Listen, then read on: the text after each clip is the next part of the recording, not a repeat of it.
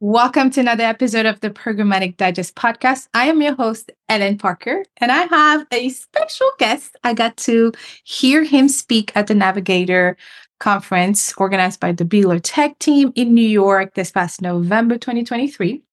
And let me just say, this conversation is going to be dope, okay? I have the co-founder of Bomisi and the founder of Blue Life Magazine on the podcast today. Hi, Devin. No, dang, It's Davon. okay. You know what?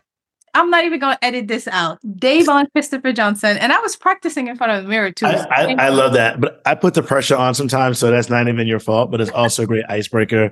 But yeah, it's Davon Christopher Johnson. How are you? Happy to be here. Thanks for having me. Thank you for being here. We're so honored. So most of our listeners on the buy side, we have a lot of C-suite. I mean, a mix of C-suite and ad-ops and buyers, right? And so I'm really, really honored to have you on the podcast because we're going to talk about something that's really hot right now. I love which is, that. maybe not hot, but like maybe a conversation that is very important, at least at this moment, which is MFAs and how do we determine if this Yep. site is Black owned, minority owned, and things like that. But also, we're going to talk about the amazing things you do at Bomisi. We're going to talk about Blue Life Magazine. I mean, I know you're traveling very, very soon back to my hometown. Yes, heading to the west coast of Africa. Yeah. Yeah, so excited for you. But yeah, so without further ado, let's give you maybe tell us a little bit about yourself, how you landed where you are, what pushed you to create these two amazing organizations, and tell us a little bit about Davon. Yeah, awesome. So as you already know, but I'll say it again because I love saying my name, Davon Christopher Johnson. I am an independent media founder first. So my platform is Blue Life Media Group. Our first entity was Blue Magazine, which was a print quarterly magazine focused on Black men through the lens of fashion, travel, and culture. We then, a few years later, launched Bombshell by Blue, celebrating women, taking a word that's stereotypical. Bombshell brings one certain picture to your mind, but our theme is women who win wars, and those are the wars of every day, fighting and beating the payment for equality and for acknowledgement. And then you fast forward, we've now grown to a full-fledged media company. That's why it's Blue Life Media Group. So we have the magazine that still prints. We're one of the few independent Black-owned print magazines in the country that's distributed 7 times a year. So we're a little more than quarterly now. We've actually grown circulation since the pandemic. We're at 7 issues a year. And then our 2 websites, bluemagazine.com and bombshellbyblue.com. And I'll talk a little bit more later about the print and why that's important to support print publications for people of color in general.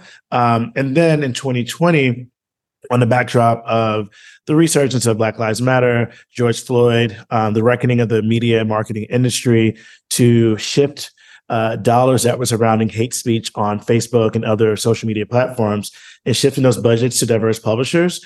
After at that time being in business for 15 years, I'm like, well, if they didn't call me for 15 years, they're not going to call me right now. So I hit up a few people over text message, and we were like, we need to do something about this. And that's how Bomisi was formed. My co-founder and my co-founder, Ranisha Bing, runs Her Agenda, which at this point has been around for 15 years. Blue Life is now 18 years old. So whatever that math is, so that's like 37 or 38. Yeah, give or plus. Mathematician, I'm a creative. Years of experience. So we combined our forces to really challenge the industry to live up to the statements that they made in 2020. And we're still fighting for them to live up to the statements that they've made in 2020. And we're also challenging the excuses that they've made since 2020 not to live up to the promises they made in 2020. It is not a funny subject at all. It's absolutely serious, but I am smiling because on stage when you were talking with Vox and Grouchy from allhiphop.com, he asked you a specific question, but I won't let you answer until later on. But y'all stay tuned to hear Davon's answer when Grouchy asked him, like, what do you have to say to companies that are saying, oh, we don't have the budget for diversity? So y'all stay tuned because we're going to get to that whole conversation about MFA and whatnot, and really had to have conversation, right? Because so we're not really calling out, we're calling in the Wise Work Aisha White. But I want to preface that, it was a genius answer, and I really appreciated that. So getting back to you and who you are and your identity. And so I appreciate your story, because I think we heard of it, of stories like this, but we don't see it directly impacting us. Yeah. And so I think really understanding like some of your journey is important for buyers like myself, but also for people in general, period. Yeah. Like, a job comes and go, like who you are says a lot about who you are and what you do. And it's important to understand that side of your story. Yeah, it's super important. I mean, I think the buyer publisher relationship is super important, right? But I think the buyer, because the buyer sits in between what the brand wants, yep, what the agency can do, and what the publisher can, participate or execute on behalf of the media plan. Mm-hmm. But in that, we've got to have trust, but we also have to have the desire for something new, creativity, and the guts to challenge what's already existed, right? And I think I've been lucky that, so prior to starting my company, I worked in music marketing. I worked at Def Jam Records, worked at Atlantic Records, worked at Universal Records. And what I found the most important at those places was the brand, right? The brand had currency. So whatever meeting myself or anyone went into, you had the weight of the brand and respect of the brand entering those meetings. So I knew from the beginning, the brand had to be respected. So even though Blue was small, I wanted to make sure the brand was quality. So anyone sees a copy of Blue magazine and picks it up. There are people who have coffee tables full of Blue magazines from 10 or 15 years ago, because the quality has always been there. So we made sure that we never, fell short on quality, even though we were small. And that's the first thing that we did when we sent copies to agencies. They always say, your circulation's small, never heard of you before, but the quality is really good. We're going to take a chance on you with this little budget, and gave me peanuts, right? But what I did with those peanuts was give them way more than they expected, right? And I delivered a quality to the campaign that didn't exist before, and also access to a community that's so hard to reach, and that's Black men. I'm a Black man myself. Most marketers miss the mark on communicating with me. Where they communicate, how to communicate, the images they use don't really reflect myself, my environment, my friends, or my community. So I wanted to make sure I created the answer to that, right? I didn't want to complain about what wasn't working. I'm a solution-based person. Yeah. So that's where that came from. So you fast forward that to where we are now. I always mark diverse publishers or minority publishers as a high net worth community that costs more and requires more attention to engage with. And I think that's super important, right? Because if we just want to throw any random average budget at whatever, well, everyone's trying to reach a minority or diverse or multicultural audience, right? That's not going to work. Right. You can't just, put a Black guy in a commercial and like, oh, okay, he'll buy the product. Like we're not idiots, and we've been lied to so many times before through the images that media has used. So we're way more intelligent and informed than ever before, right? We see how marketers have used our parents, grandparents, great-grandparents, great-great-grandparents. The history of Black bodies in the U.S. has always been a marketing tool, even in times of slavery, right? It's still the currency, the marketing tool were Black bodies. So you fast forward that, an industry that was built on racism can't still be held, without being challenged. Like you have to challenge that from the core of how it started. And then that's a little radical and a little, some people might say it's extreme, but it's the truth. The use of Black bodies in advertising from its inception has been exploitative. So how do we counter that in an industry that's been used to a certain system? And that's why Bonvisi exists. Bonvisi exists to challenge that, but also create solutions, right? Because I've already identified what the problem is. I identified what the core, the historical core of why there's discrepancies in advertising. So we know that. Put that on the shelf. That's there. Now, how do we fix that?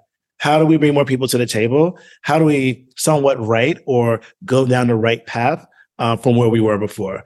And that's what Bumisi is here to help you do. And that was a very long answer. So no, I like that answer. And I appreciate feedback and opinions, because like we always tend to wear that mask that this is how, at least for when I started in this industry until very recently, there's always that mask that we have to put on an ad agency where you can't really be yourself, right? And when you're trying to be the voice that you have been and are, um, it's not recognized and it's not received the best way.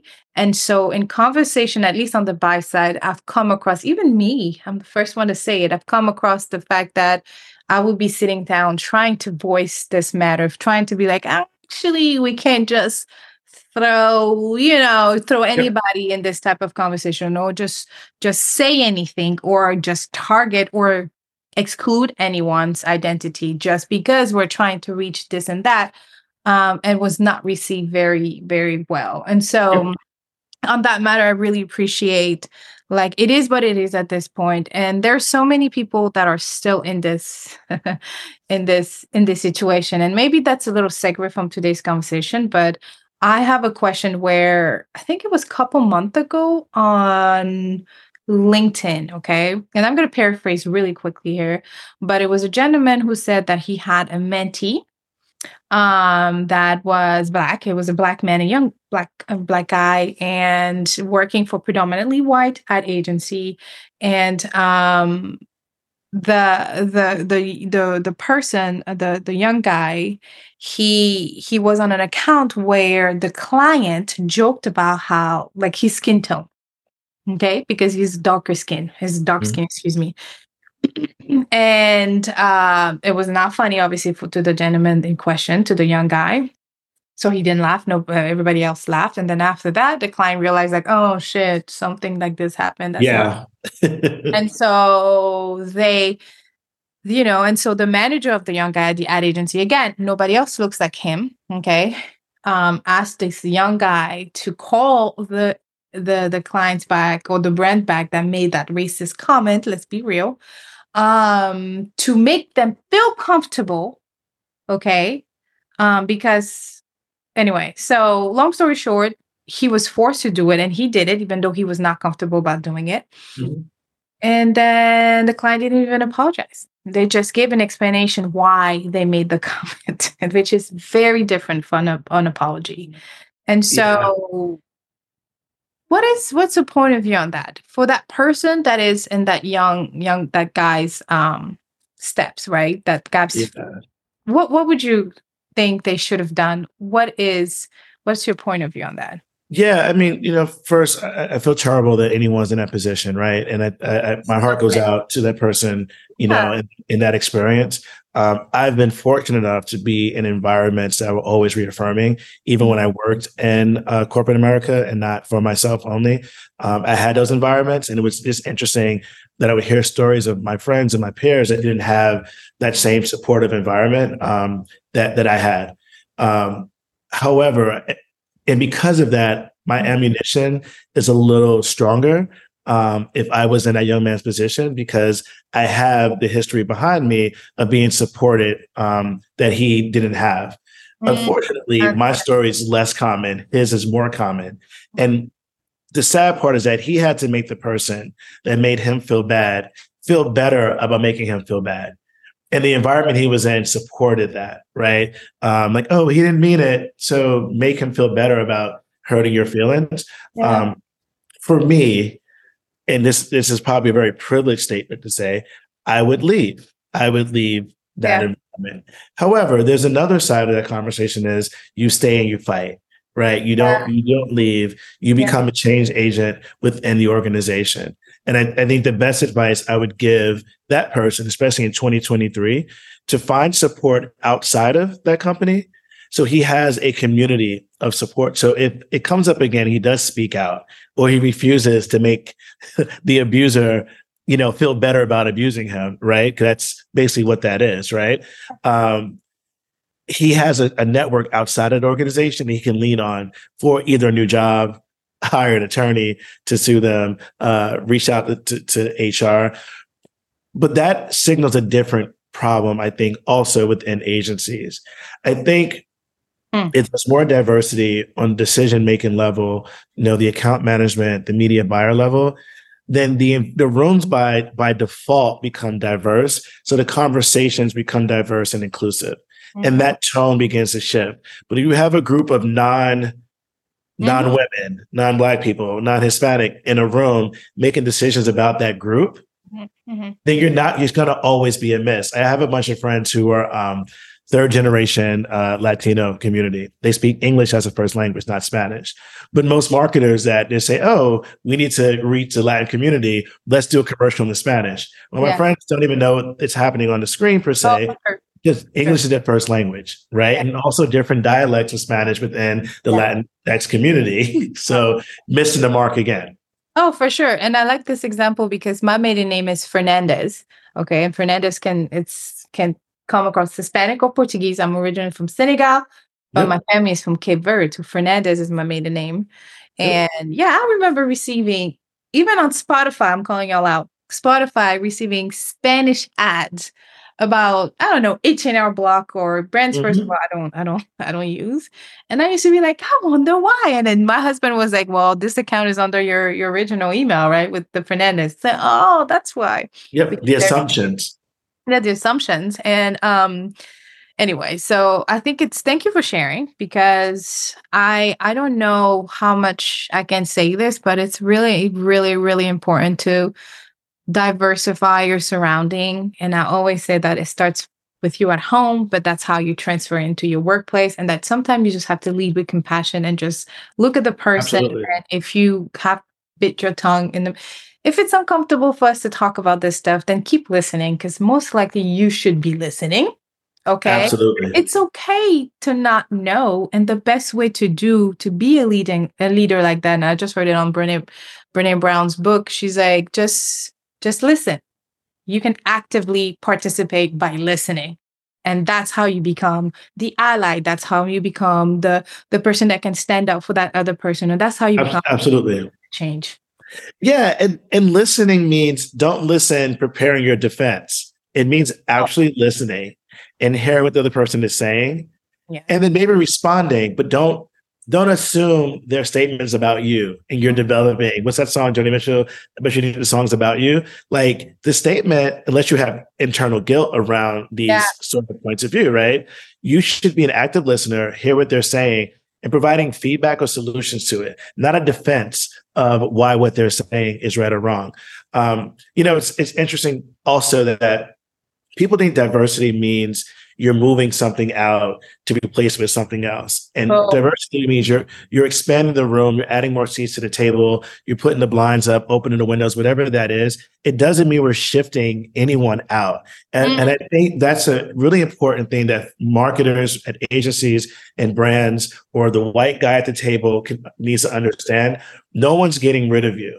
Right? They're just saying, hey, you've had this space for so long to yourself. Wouldn't it be great to have some friends over and let us all enjoy the party? Like that's the thing. I think that's missing. This isn't diversity pushes are not a replacement of any set demographic. It's making the room more interesting and more diverse. Yeah. And I love what Beyonce mom said about it, Tina. She said, being pro-Black doesn't mean that we're anti-white, anti-Hispanic, anti-Asian. It's just like we love us so much. And because our voice were tamped for so long, that's how it comes out today. But just because I'm pro-Black, it doesn't mean, again, that I'm anti-Asian, I'm anti this or that. And that's not, and I love what you just said. It's not of like, give it to me so I can give. It's just like, let's just be inclusive, truly all around. And I think I'm going to use this opportunity also to talk about Bomesi, and that I know you touched briefly during your intro, but like talk to us about like really the fundamental, like the mission behind Bomesi and how you're helping today, and like some of the most recent events that have happened, and the next one actually that's coming up. Absolutely. And this is part of the thing where it's like you identify the issues, right? So everything we said prior to this moment have been identifying some of the wrongs or missteps in the industry. This part now is really about solutions, right? So BOMISI stands for Black-Owned Media Equity Sustainability Institute. All of those words were chosen intentionally, and they all have meaning behind it. We sit on three principles, and it's ecosystem, education, economic empowerment. Ecosystem is the first thing that we did. We built a community of just two of us that co-founded the platform. We're at 241, majority 51% or more Black-owned media outlets. However, we do have AAPI, Hispanic, LGBTQ, and women as subcategories of that group because intersectionality happens within diversity too. Of course. The second, education. We spent 2 years talking to publishers about successes they've had and things that didn't make the mark, or failures they may have had or missteps, and then also agencies and brands. At times they had tried to work with diverse publishers and it didn't work out for them. We want to really learn both ways so we can create these solutions. And then the last part is economic empowerment. And that's when, we're coming to agencies and brands, pitching, doing RFPs and doing deal flow. But what's important is that we didn't start with the money. And I think what you'll find different with BOMISI is that a lot of these diverse initiatives after 2020 saw these pledges at a certain amount, a dollar amount, and went for the money. We were like, well, there's no infrastructure, and there's no community. So why I think our environment is one of the best environments to address diversity, not just Black, for all minority groups, is that we start with community first. We consider ourselves not an ad network. We consider ourselves a community of independent media publishers that come together at times for deal flow and for scale, but more importantly, to grow and educate the community with that. So that's super important. One of the first things that we did was an accelerator. The BOMISI Accelerator is on its second cohort. We graduated 7 dynamic publishers from all different levels of media ownership, some with lots of traction, some with, just starting out.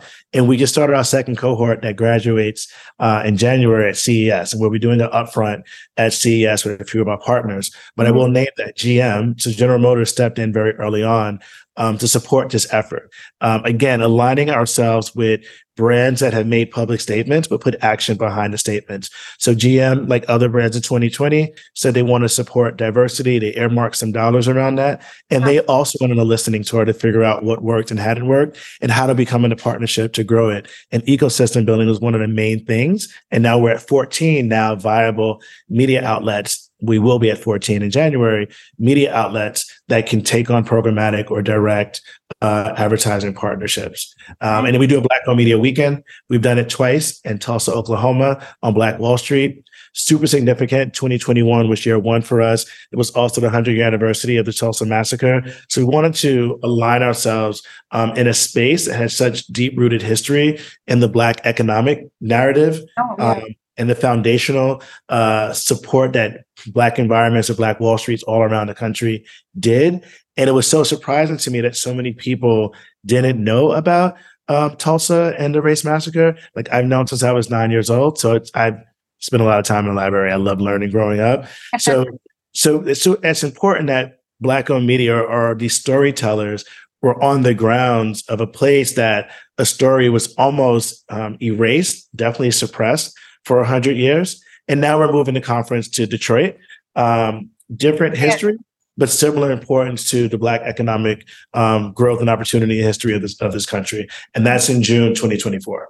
June is my birthday month. So I'm gonna tell y'all, I'm gonna come celebrate with y'all because I definitely wanna be involved and just support. I think it's really great. And just a small point of clarification, because I know that most of the listeners on the buy side. So what do you call programmatic from the publisher side? What does that programmatic represent for you? What is that? And that might be just a definition question, but what does that represent for you? It definitely represents a headache, for sure. I will say it represents an opportunity to receive deal flow as an independent publisher.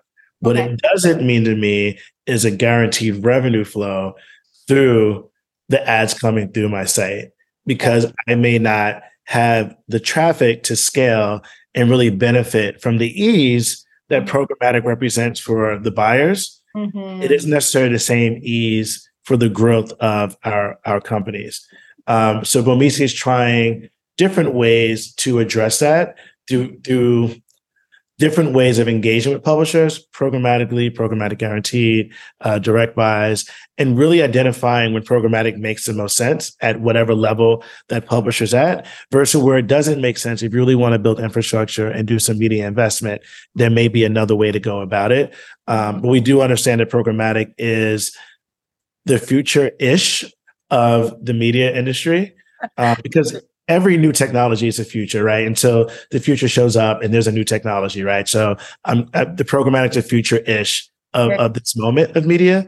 And so because of that, we want to make sure that we are providing education, going back to our principles, education to both publishers and to brands and media buyers.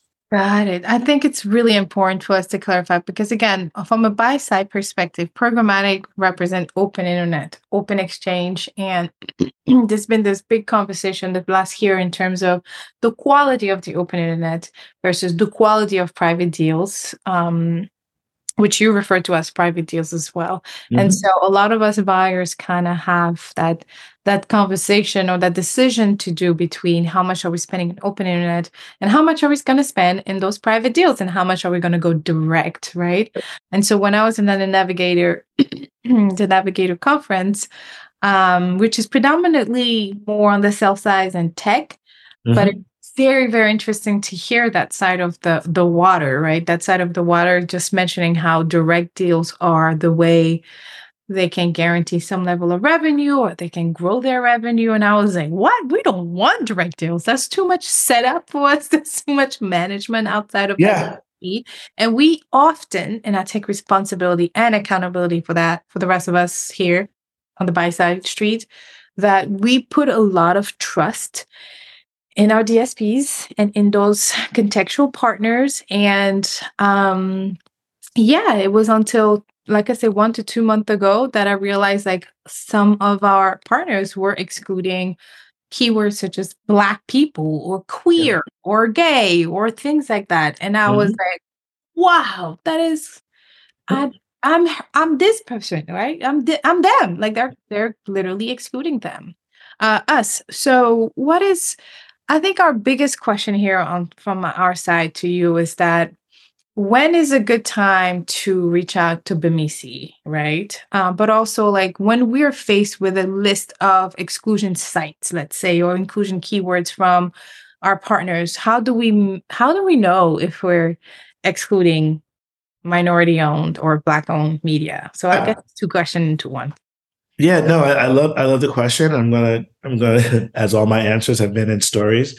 So the first part I think is what you saw at Navigator, especially from media owners and on the sales side, that was a very diverse room, right? And diverse meaning that it wasn't just minorities; it was everyone there, and we're all having some of the same concerns around programmatic.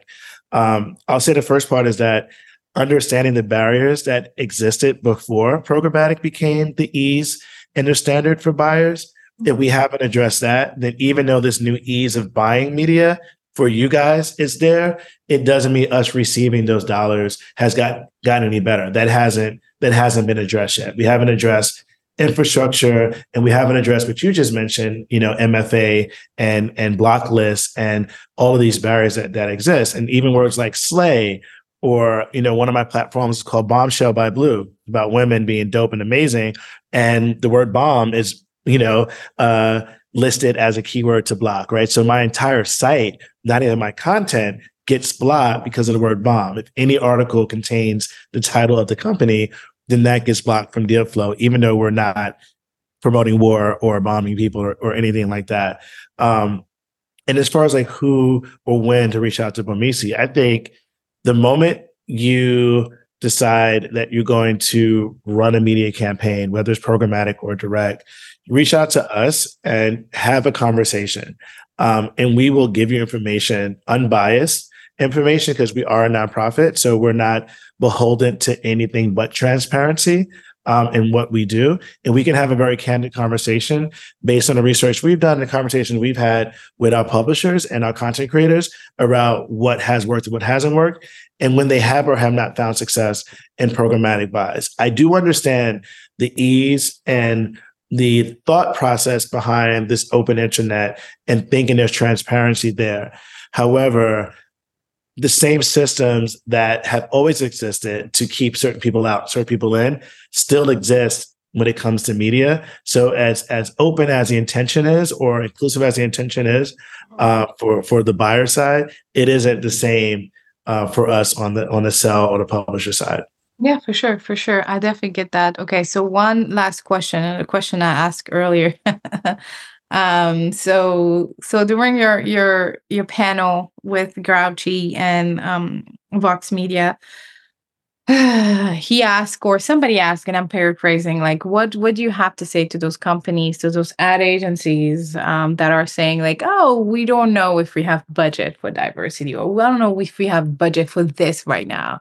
What was your answer? I love it. I'm about that life, and I would love for my people to hear it. I'm going to paraphrase myself too, but like, Yeah, one, I mean, the short answer is like, that's a lie, right? And two, the future is diverse, right? If your goal as a marketer is to sell more products or create more customers, and you know mathematically that the future is more diverse, and you're still choosing not to put your budget into diverse marketing, then you're choosing not to be diverse. You're not actually wanting to be a diverse company. You don't want to spend diverse dollars. You actually don't care about diverse media. You're just making statements for a public stance without putting it into practice. So the first step is to really look at, your company, your agency, your position, your track record, whatever that is, and decide, am I really aligned with this mission that the brand and agency set around diversity? Because if I am, and if I want new customers and I want to sell more products and I want to be a future company, right? Not just a today company, but the future of our country is diverse. All your future customers, all your organic growth, all your future sales lie within diversity. Those are the facts, right? That's not opinion, not hyperbole or anything. Those are the facts. Then why are you still choosing today not to invest in your future of your company? What else? How else can we end this conversation? I mean, for real, like, we're so honored you got to drop by. I feel like we need to have a part two of this conversation, because there's so much more to say. And like, the long story short of it all is, like, if there's one thing you need to remember, is that when in doubt, reach out to Bomisi. Reach out to Bomisi, and we can help. We can help support all other, communities or marginalized communities. The same sort of structure. I mean, I honestly, and I hate to really bring it back to this, but America itself has a problem with dealing with non-white people, right? That's historically. So how do we handle that? Because that's been the marker of how we dealt with every other non-white community, whether that's API, whether Hispanic, whether that's LGBTQ, whether that's women, whether that's people, veterans, disabled. Every other group is a byproduct of how they're treated. It's how Black people were treated. So if Bomisi can help you fix that, we can also help you fix all the other discrepancies in how you engage with communities that are diverse. Yeah, and sometimes as easy as just consulting with that team, right? Like, you have questions, pay them up, okay? Because I believe that everybody's time is precious and we have to honor them. And so reach out to Bomisi. Davon's information would be in the show notes. Bomisi's information will be in the show notes. And there's one last thing we need to talk about, is that in the next few days, this podcast is going to go live in the next few days, but Giving Tuesday, what is happening? How can we support your mission? How can we support the Accelerator program? Yes. So Giving Tuesday is coming up, and we would love your support to do the work that we do to make your job easier as a marketer and a media buyer.